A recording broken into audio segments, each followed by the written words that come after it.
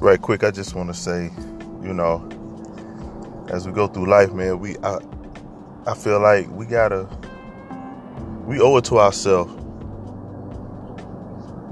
as human beings to want to grow mentally, spiritually, and financially. You know, a lot of times in different situations, people like, I didn't know, or I didn't understand how to do this and that. Man, I'm going to tell you something in life.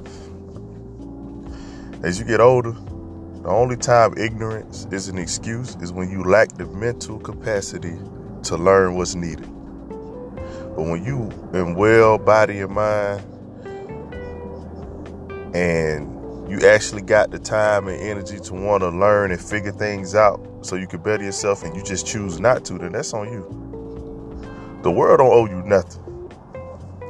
Everything you want in life, you got to go get it. So, you know, that's my thoughts for the day. And it came to me and I just wanted to share that. So, you know, you got anything you striving for, it can be simple as this, you know, reading a book. Do it. You owe it to yourself. Be better, be great. Again, thanks for listening to D Fortune Radio.